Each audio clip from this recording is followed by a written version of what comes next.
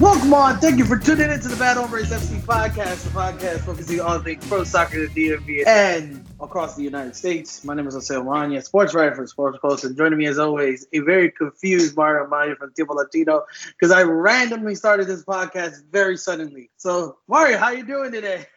I'm doing great. Caught me off guard on the start of the podcast, but it's fine. We can adapt. And for the most part, it's been a good weekend. At least one team I support that ends with with United on its name won. I know, right? I'm sorry that Scumfield United didn't do it for you. Hey, Harry Maguire is 70 million pounds of terribleness, but that's a whole different story for another day. Yeah, we won't talk about Manchester United, but we will talk now about DC United, because thanks to Bill Hamid's 7-save shutout performance, DC United prevailed over Cincinnati 1-0, stunning everybody, including us, who came away last week saying this should be an easy victory, because on paper, United was the better squad to a confusing Cincinnati team. However, the Cincinnati team that we all believed on paper could possibly get it done in MLS appeared, outshooting DC United 7-2 on shots on accuracy. However, Hamid made all his saves, whereas DC United was able to get a last-minute penalty thanks to Ola Kamara converting after a VAR review changed the decision from a handball in the box. Before we get into nitty-gritty, Mario, what are your thoughts on the result? And did United escape with an undeserved victory? Yes, they escaped with an undeserved victory. I can safely say that right now, because the way the game was going, if Cincinnati were a little more on target, Cincinnati could have won this game easily 3-1. But, sometimes results aren't the way you get them, but they got 3 points out of nowhere, and yeah, they didn't really deserve it, but they got the job done. A 3-1, mind you, that we all thought would be the other way around. United has been traditionally a very good team against Cincinnati that seems to be very out of sorts whenever they play United. I don't know what it is about Cincinnati. On paper, they have a roster, in my opinion, against MLS's best. They have a lot of speed on the flanks. They have a lot of speed up top. Lucho Costa looks more involved than he did back when he was playing for DC. However, we could talk about it now. The first half, outside from it was just a back and forth first half where both teams were trading shots. I thought Andy Nahar, for the second game in a row, started off really off kilter. They were attacking a lot on his side, which forced him to have to go track back a little more, which was something that he would get caught off a lot. And I felt like the back line got attacked hundreds of times, and that was because of the miscommunication on the center of the midfield. You had Drew Skunridge back for game 2 with Moses Nyman. I felt Moses in this game compared to the last game, you really saw his lack of maturity, if you will, where he was ball watching a lot, not really focused on staying positioned, not helping the back line when they needed to, if he needed to drift back a bit, not helping in maintaining possession and keeping the press up. Had Cincinnati scored their goals, United would have been down and out in the opening 45, in my book. And then in the next 45, they switched to a 4-2-3-1, which Hernan Losada confirmed in the post game, which to me didn't solve anything.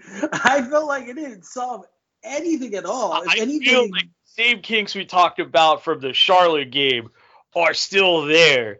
Like, I feel their passing was very off, and there are several instances, in particular, Drew Skunridge trying to play the ball back. There were pretty bad passes, and Lucho Acosta was able to catch DC United's defense off guard. But the one thing I think I kept telling you throughout the game was, my God, FC Cincinnati could not be any more off target in this game. No, they were awful. I was like, God, like if they were better, if they had better like luck shooting the ball, again, they would have won this game. But Brandon Vasquez and Dominic Baji in particular had a good amount of opportunities, and they never buried them. There were a couple, not to interrupt, but there were a couple where Bill did make the work, had to make a ground save, especially with Vasquez in the second half, where Bill just shows why he is a blessing to have and why United should be happy to still have him on their side.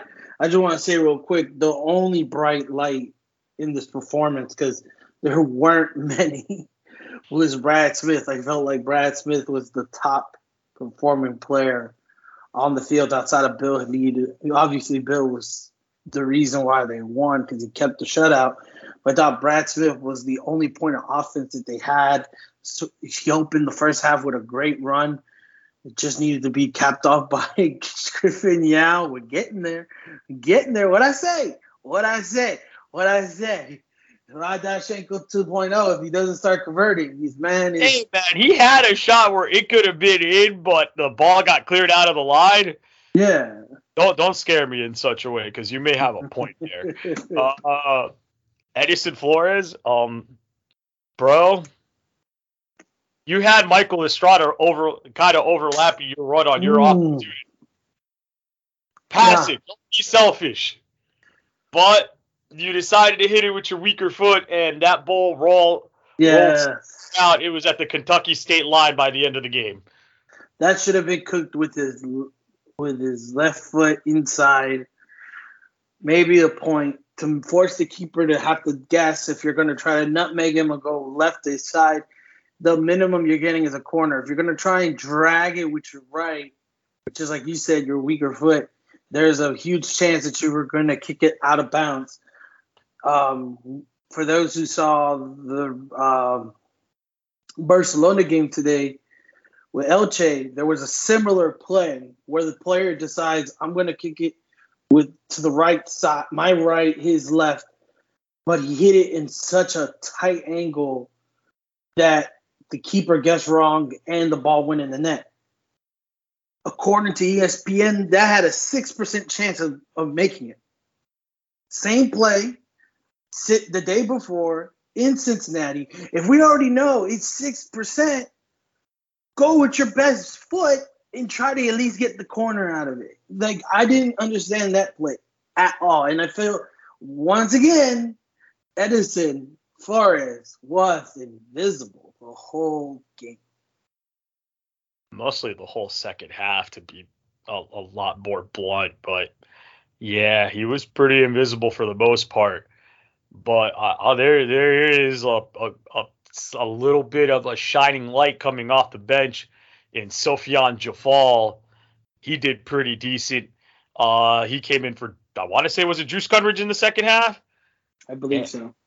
And he pretty much was able to not say command the play, but on the field, but he defended pretty well and was able to do what he had to do. I think he's someone to look out for.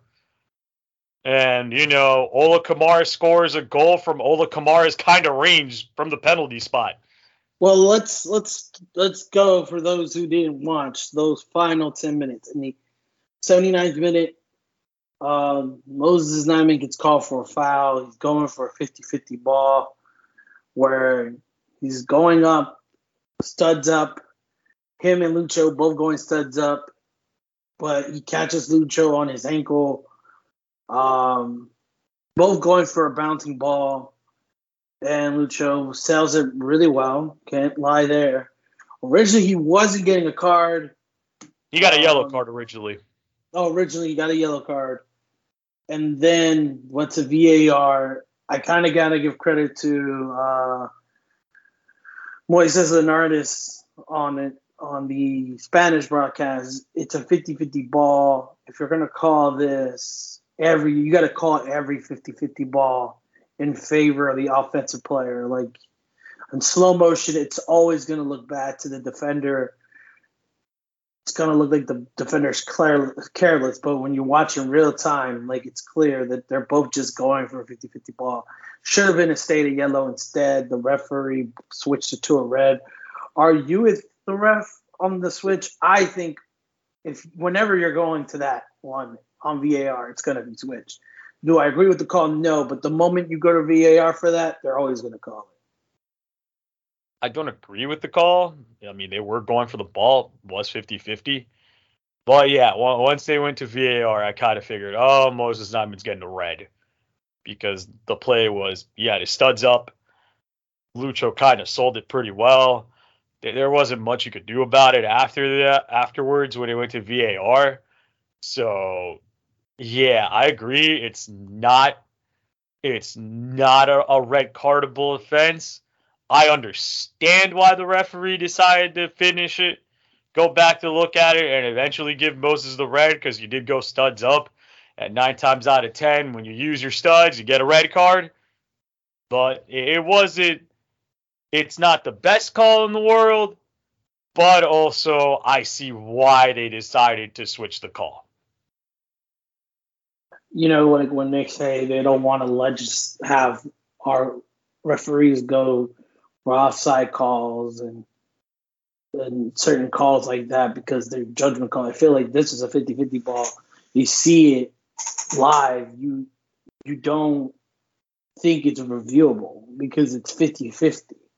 And I think you like pointed out by Moises, you end up having to now live up to this standard, and anything that's questionable, we're going to have to call it. And then we ended up having it 15 minutes later where Edison Flores was looking to make a cross, I think to kill time, because United would have left with a draw. It was a counterattack, going to cross the ball into the box, and Jeff Cameron, with his hands in an unnatural position, gets the ball. It bounces off his right shoulder, right arm.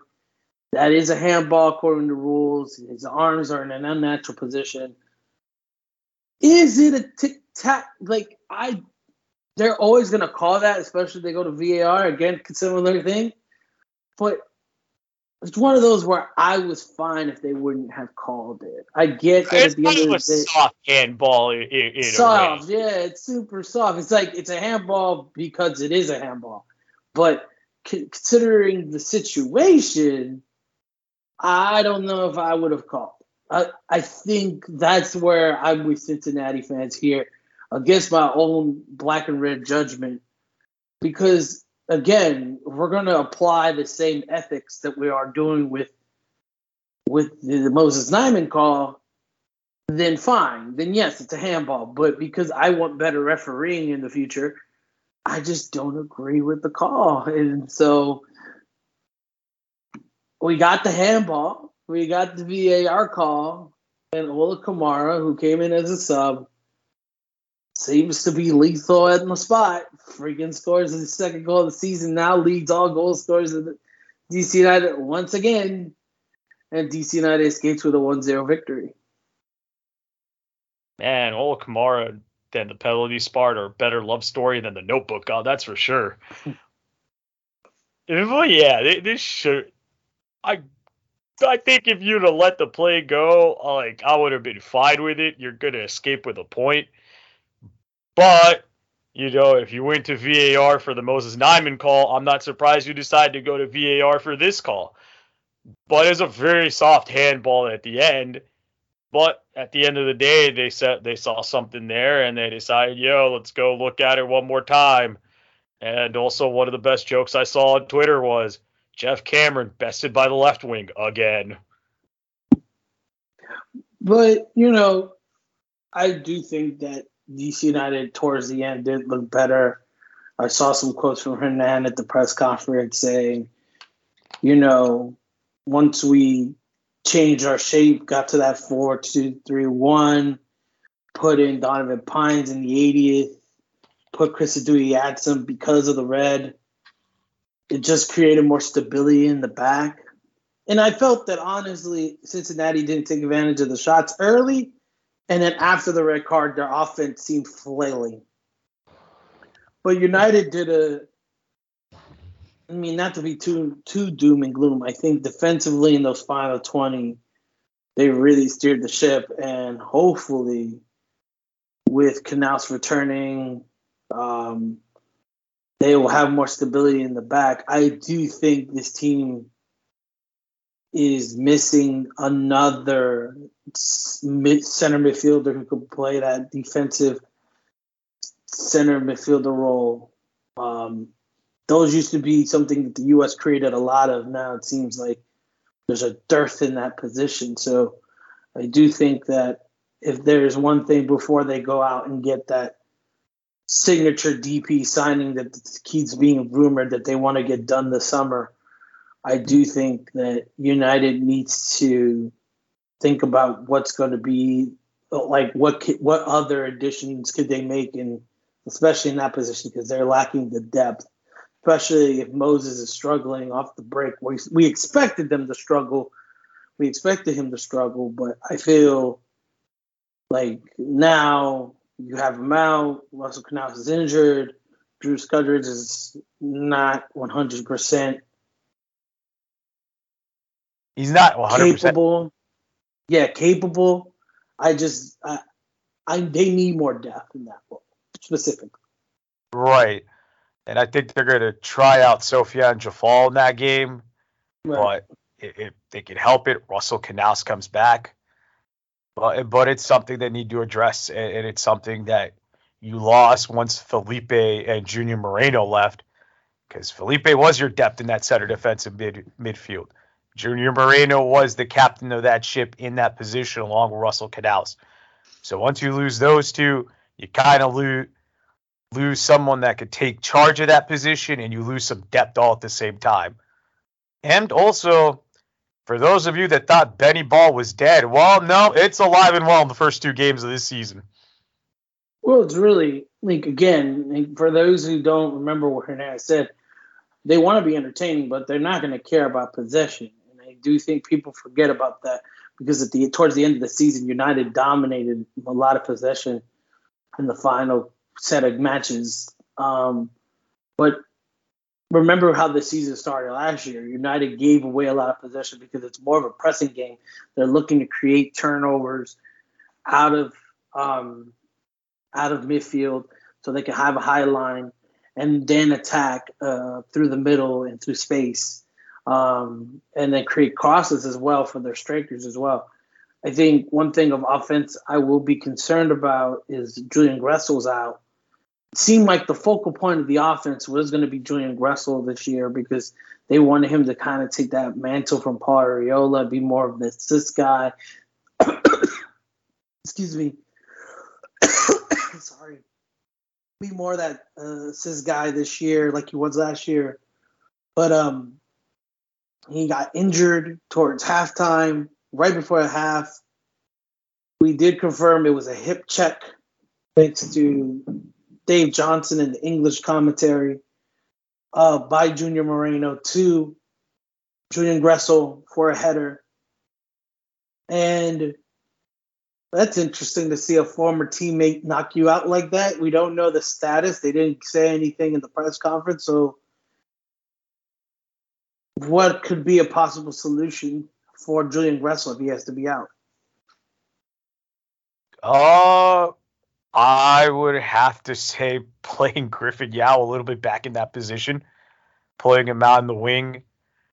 If you get Nigel Robertha back, you'd have to start Michael Estrada and Nigel Robertha. But given how Michael Estrada played, was kind of non-existent throughout this game, you could be playing Ola Kamara on top and playing Flores and Griffin Yao on the wing for Saturday against Chicago. I'm going to steal an idea here from the commentary team. Luciano Emilio brought this up. If you're going to play with a 3-back, you have Donovan Pines sitting on the bench, capable center back. We saw him the past 3 seasons with United. He was a starter with Ben before an injury. He's been in and out of the lineup since. He's capable of a starter. He knows how to play the 3-back. That's what he played at Maryland.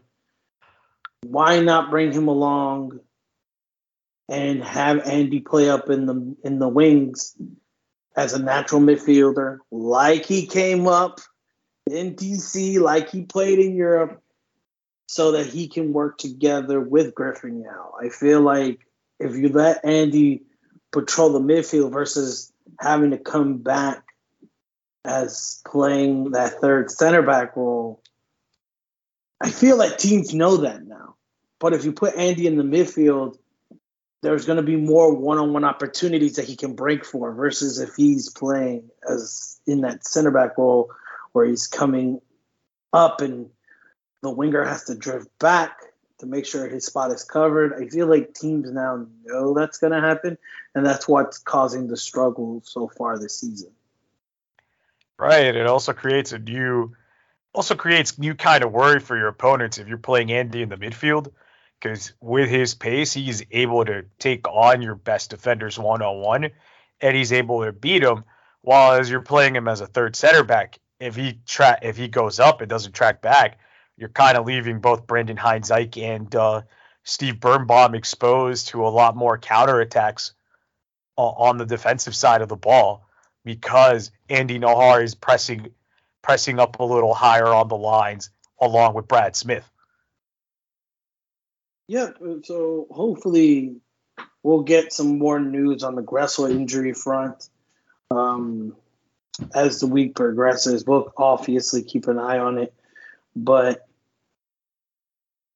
everyone's going to be looking at that Chicago game as a possible, we want to see improvement. And I think I speak for a lot of the fan base. And Mario, you kind of just referenced it in the beginning there. This was an undeserved victory. All the elements of undeserved victories, but they got it. It screams a lot of that 1-0 victory against Vancouver where they had one shot, one goal, and defended. Montreal, against Montreal. They had one shot, one goal, and defended for about 80 minutes after that. Yeah, only difference is they had a shot on goal and involuntarily ended up defending for about 70 minutes of the game. And then they got that last minute goal off a penalty kick.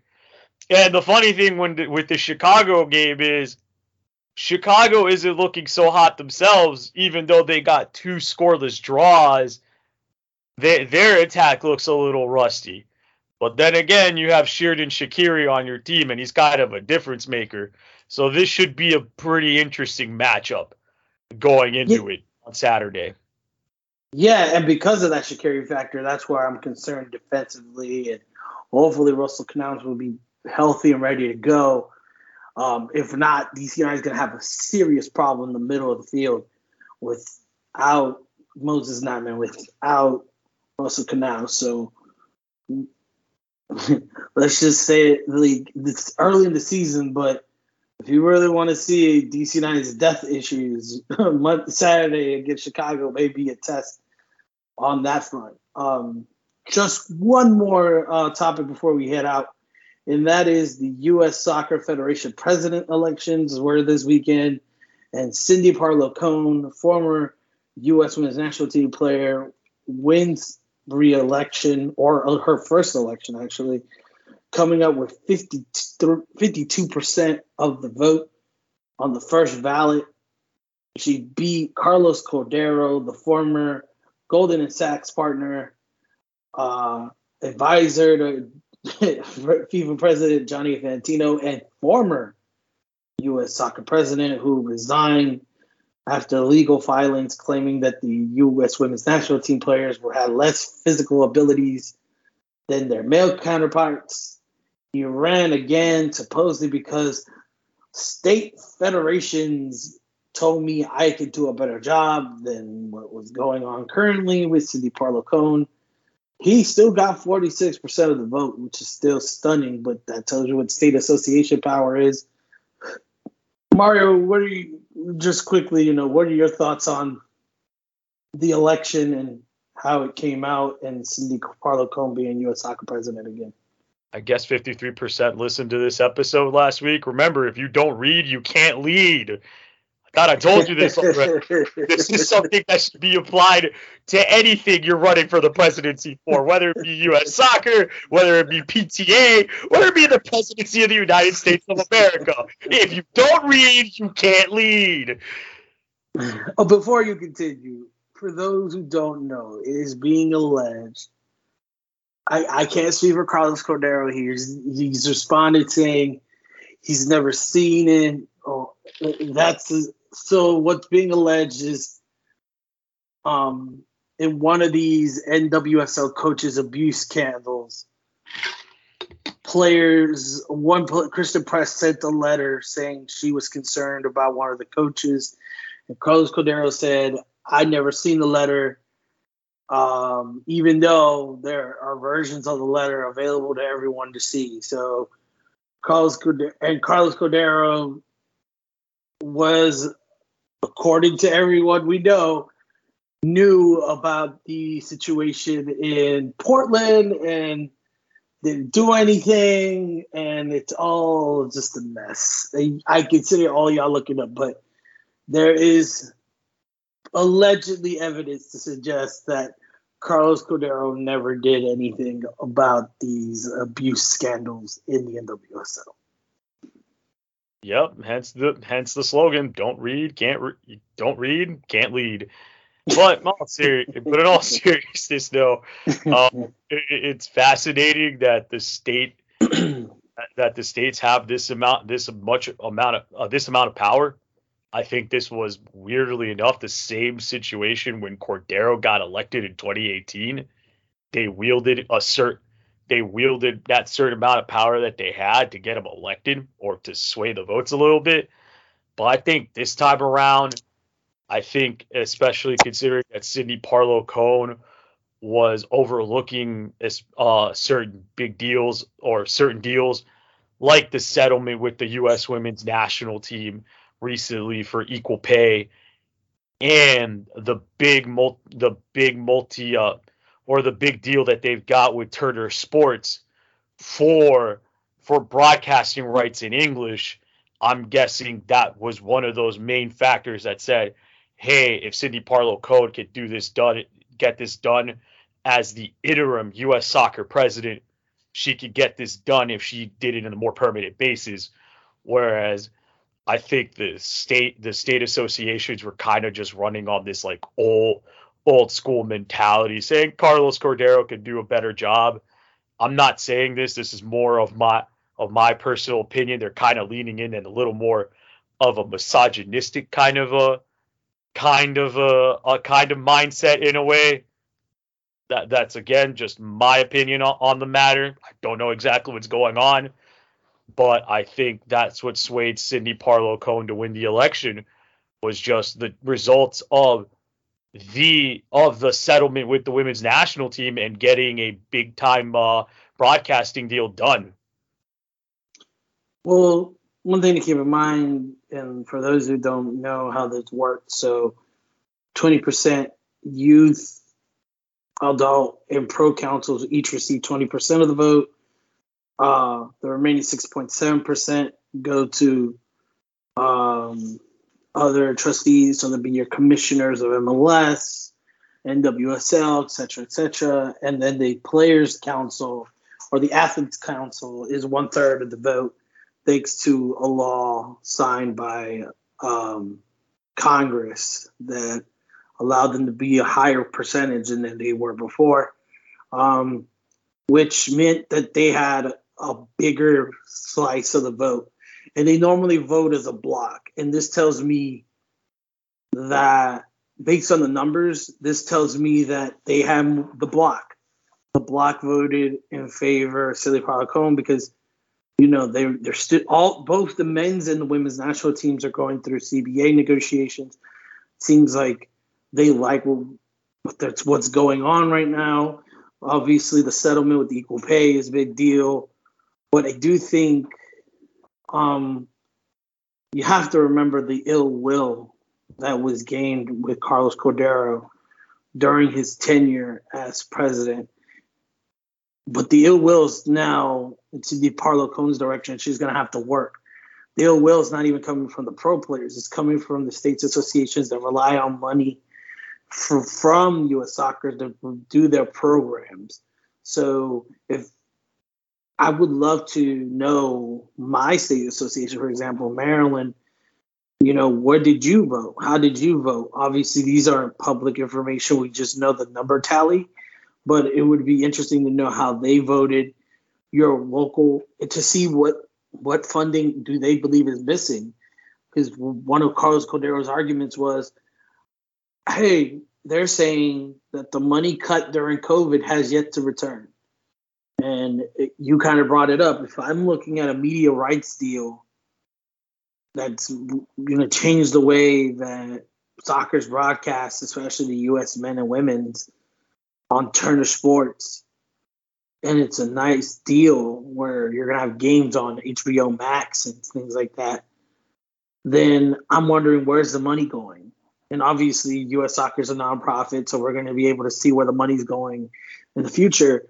But I think a lot of people are wondering, is that money going back to the state associations, the money that was cut? Will we get the money that we could have gotten in 2020 and 2021? So I'm kind of curious on that front, but I do kind of lean your way in saying the ill will that Carlos Cordero got from his previous administration has not left. All the women had publicly stated they put their support on Carlos. Against Carlos and for Cindy Parlacone. And so it was just the men that were remaining. And look, if I was a player, I'd be like, look, I don't know about World Cup preparation and all of that, but I do know this: you hire someone to do that. We got a lot of people in this country who stage large events all the time. That should not be hard. Getting promotion for your small little leagues or whatever using World Cup, there are people who do that all the time. I think Cindy Parlacone just needs to get more people involved on the U.S. side of that World Cup 2026. I'm not a fan of having the women's event in 2028 as Carlos Cordero pitched. I wasn't a fan of that. Still not a fan of that. Won't be a fan of that. He can go enjoy his money somewhere else. I think this was one of those times where I'm happy to see a soccer person have a job in soccer. I think this country desperately needed it. Tired of the random executive here or there have it, or the former law school professor have it. Let's get some soccer people who know the game, know where the things that need to be fixed. Stop it with the political mess and nonsense that seems to follow all these federations, at least in our country. Like, let's get it out of the way. We'll fix the states associations. Give Cindy, she's only had two years. It has been pandemic related years. Right. Let's give her some time to work on these issues. And the pandemic is slowing down. We're going to do an epidemic soon, so it'll give her a chance to finally work with these states associations in a correct manner. Right. I think people that were like, oh no, Carla, that I think the states associations just pretty much complaining about that. Like, give it some time. Sydney Parlacone had a lot of on her plate with the pandemic and stuff like that. So I think that she'll get it done. I got to agree with you. I'm glad to see it go to a soccer person instead of a Goldman Sachs executive who had some real backwards thinking when it came to talking down to the women's national team, which is never a good idea. I feel like that's just a rule of thumb in life, is you don't talk down to people to a certain group of people, but what do I know? But yeah, it's good to see that Cindy Parlow-Cohen's got that trust, and can't wait to see what she actually does in her tenure as U.S. soccer president. Yeah, we'll keep an eye on that. If it happens, and like you said, I'm interested in seeing where this media rights deal starts. this upcoming year after the World Cup games with all friendlies and She Believes Cup matches moving. Oh, I just can't wait to see World Cup qualifiers on. Oh, no, wait, never mind. The following year after 2026. I can't wait to see World Cup qualifiers on HBO Max.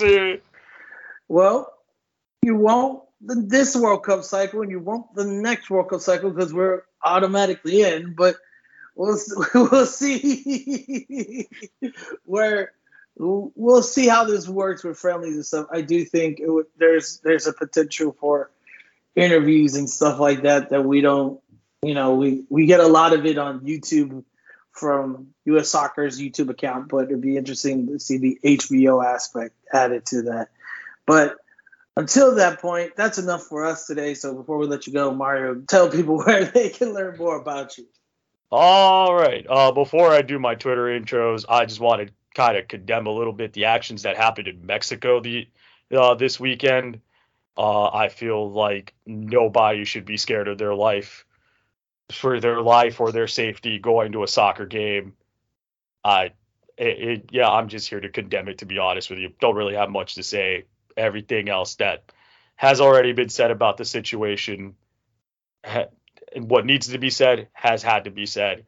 I join with condemning these actions, and hopefully those people responsible for such terribleness get dealt with the proper punishment. Over 20 people injured, 3 people still in critical condition after a match between Querétaro and Atlas ended with a violent confrontation between rival fan bases. Video on social media showing fans fighting, punching each other, bleeding, throwing things at each other, families running scared, trying to hide their children and make sure they're okay. The goalkeeper for one of the teams trying to stop the fighting and trying to stop fans who were storming onto the field. It's no place for that. Mexico has had a weird relationship with their supporter groups or their barras. That is still something I'm learning about. But, the Mexican Federation has really worked hard to try and stop this violence from happening. Obviously, I don't condemn it either. It's sad. It's sad that when a game can't be a game anymore, it's just a place where people go to fight. And we saw what happened in England when that became a deadly situation. We saw when it was glorified in movies. But we also see the tragic tales of that where people die and no one deserves to die just because they're a rival fan of the opposing team. All around, I feel that people should be able to go to a football match and enjoy the game, enjoy the atmosphere, whether they're home or away. And this should never have happened. No, and there's just no room for it in the sport whatsoever. Yeah. Real sad note to end. I guess now that we got the sad note out of the way, and if you want to find out what I'm working, that's such a terrible transition, by the way. Yeah, we'll see how I do this. It'll be a nice edit. But if you want to know what I'm working on, or you just want to hear the reasons why we don't talk about Bruno is actually a song about Bruno Fernandez's performance in the Manchester Derby today, you can follow me on Twitter at MarioMaya1. You want to know what's going on in the world or in the DMV, you can follow El Tiempo Latino too, at El Tiempo Latino on Twitter. You can go on their website, eltiempolatino.com. And if you just want to put some money in my pocket, you can definitely buy a hard copy newspaper at your local newsstand or at your local metro station today. Most definitely, and as always, you can follow me on Twitter at Jose_M_Mana for more. Special shout out as always to Kevin McLeod and Inputech for the intro music. Remember to rate and subscribe as always, Anchor, Spotify, all your audio platforms. Thank you so much for tuning into the Bad Hombres FC podcast, and we will talk to you. Adios.